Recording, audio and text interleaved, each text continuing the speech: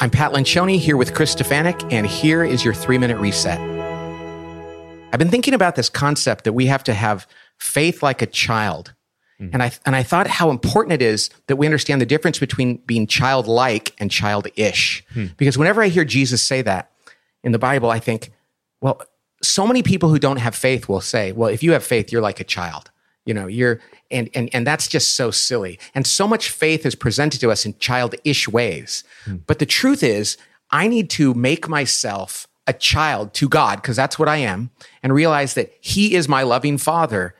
And that is where faith comes from. And understanding this tension between being childish, which is not what we're called to do, and being childlike is something that it makes me think. And I wanted to think about that today. A good way to make a distinction here is that childish can be used to sum up selfishness, right? When people say find your inner child, well, psychologically that might mean find that place in you that's innocent before you got those wounds. But sometimes you're raising kids in my own house. I have 6 kids. I think find your inner child. So the person who would stab you with a pencil over a block that we're fighting over, right? That's childish.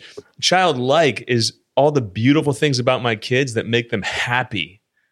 They trust their parents. There's a trust element to where they go through life experiencing the moment because they're not really worried about what's going to happen 10 steps down the road because their mom and dad have their back. You know, Chris, some of the most holy people I know, some of the people I know that have the deepest faith, there's something about them that is childlike.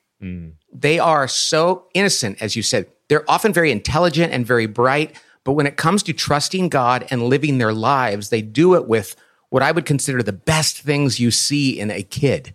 And that's one of those things. So I want to be more childlike, not childish.